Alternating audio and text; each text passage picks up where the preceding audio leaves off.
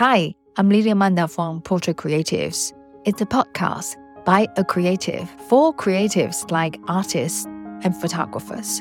I share with you my image creating experience, thoughts, and philosophy behind it, and the journey becoming a professional portrait photographer. I hope by sharing insights and experience that can encourage you to move forward and keep creating. This episode is about how I prepare for photoshoot, how I prepare a theme photoshoot. It's all about the props to use a symbol to tell stories. And this story is about summer. Before COVID, I have visited Paris for a few times. And La Louvre has Archibald's paintings, Four Seasons. It has been an inspiration for me for years since. I think that was the last time I went must be 2018, and it has been an inspiration for me for many years. And I wanted to create my own Four Seasons, and I will talk about more in another episode. But this episode, I want to talk about I look it up all the symbols that is representing summer. I found summer fruits, summer flowers. I find this goddess series, she representing summer. So I got very excited to go into the mode to start to do the research about this goddess series. And I find out she has this sickle. It's a half moon shape of a farm tool that people use it to cut grass. This is one of the typical objects she holds.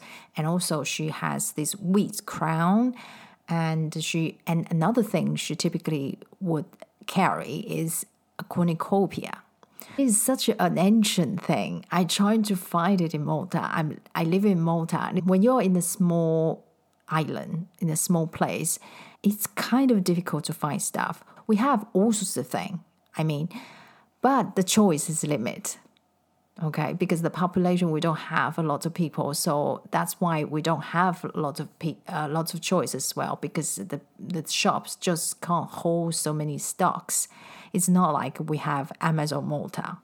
I wish we have. That's the thing, living on a small island. We have to become really good at finding stuff or alternative, being very resourceful. And I find a lot of Maltese people, they are so good at crafts because of this reason. We don't have it here, so we have to make it. It makes people become creative, to be resourceful, to find things that they can make things they want.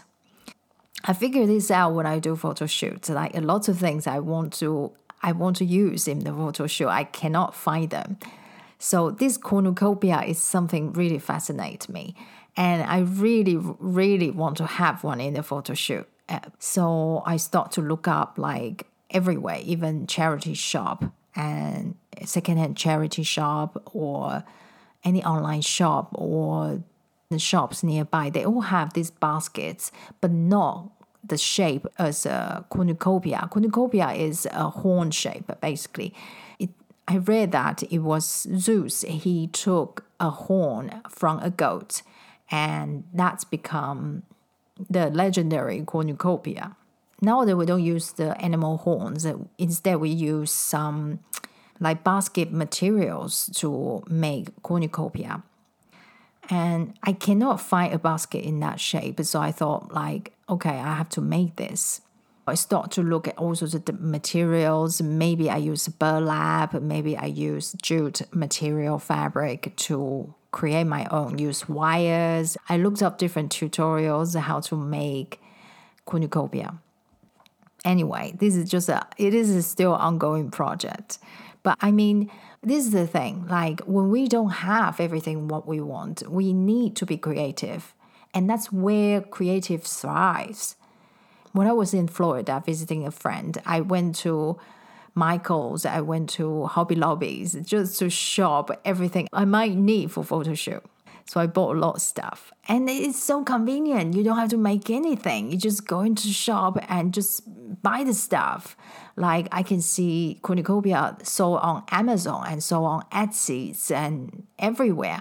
And for me to get one, it would cost a lot from just shipping alone, just costs a lot. So I thought okay, this is another DIY time then. Just do it. And because of working on these crafts and handmade craft, I get to learn different things, and I have start to have different skills. Like I know how to make stuff just because I'm doing photo shoots. And it's just amazing. If I just depend on what I have, then my choice will be very limited. A lot of obstacles we encounter actually is helping us to grow. Like if I see like I can't find cornucopia, so I just don't use it, and that will limit my choice and limit the production I can have in my photo shoots. So, but I don't see it in that way. I don't see that's an obstacle. I see it as an opportunity for me to get up and do some craft, to DIY stuff, to make stuff. And because of that, I feel the photograph looks richer. And the enjoyment of making things that I never thought I could make. And that is amazing. Amazing feeling. Like you think you don't know how to make stuff. Like I make brain, human brain. I have designed dresses. I have made my own dresses for photo shoots. So these are the things like made me feel really creative. I just feel amazing. Like you actually have the ability to do stuff like you don't even know you have. So that's just a different way to actually look at things that it's like you can look at it as an obstacle and just turn away. I could do that as well. There are different ways of doing this photo shoot, this summer theme. I could do it another way. Like, for example, I just change it to another theme. I don't use cornucopia. I choose to do it because it's just something I feel, okay, it's really challenging. So I want to do it. I want to try.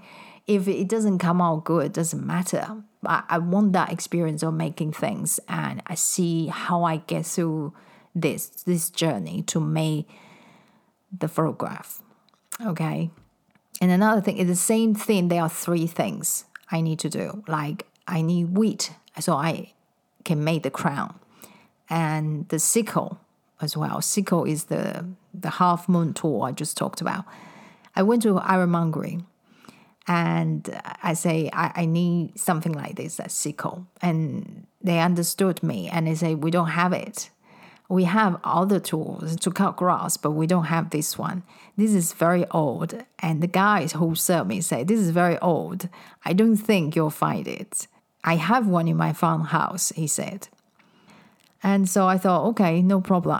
I would just have to look around. And I went online to look at some online shop. And actually, I found one of the shop near my studio. Actually, they have it in stock. So I went and I bought it. Okay, so something is easy, something is not. But this one is like, okay, I thought this is really, really ancient stuff. I'm not going to find it, but I actually just found it. And the wheat crown. And I don't think I'll be able to find wheat right now because everyone has finished their harvest.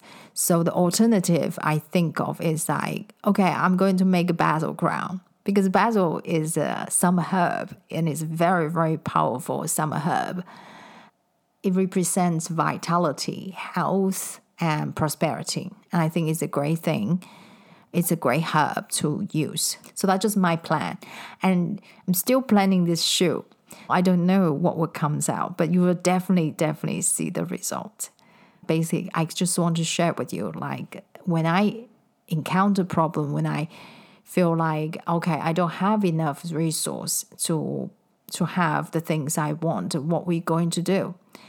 Instead of giving up this idea, and I think more creative way is find a way to solve it. And you'll find a lot of people like this, like when they are lack of resource, they're actually more resourceful to make things. So it's just a part of the preparation for photo shoot. Actually, you'll find like when you do shoots like me, you'll find out like you actually spend a lot more time on preparation. And photo shoot is just a few hours because everything is done at the preparation. This is all about how to create storytelling photographs, conceptual photographs. And I have online courses about how to create conceptual photographs. It's on photocreative.com. Do check it out if you're interested in creating conceptual images. It's super fun and everyone can do it. And once the photograph has more meaning, more story to it, it actually will make people stop and look. So this is just the episode today. Thank you for listening. Until next time, take care. Bye.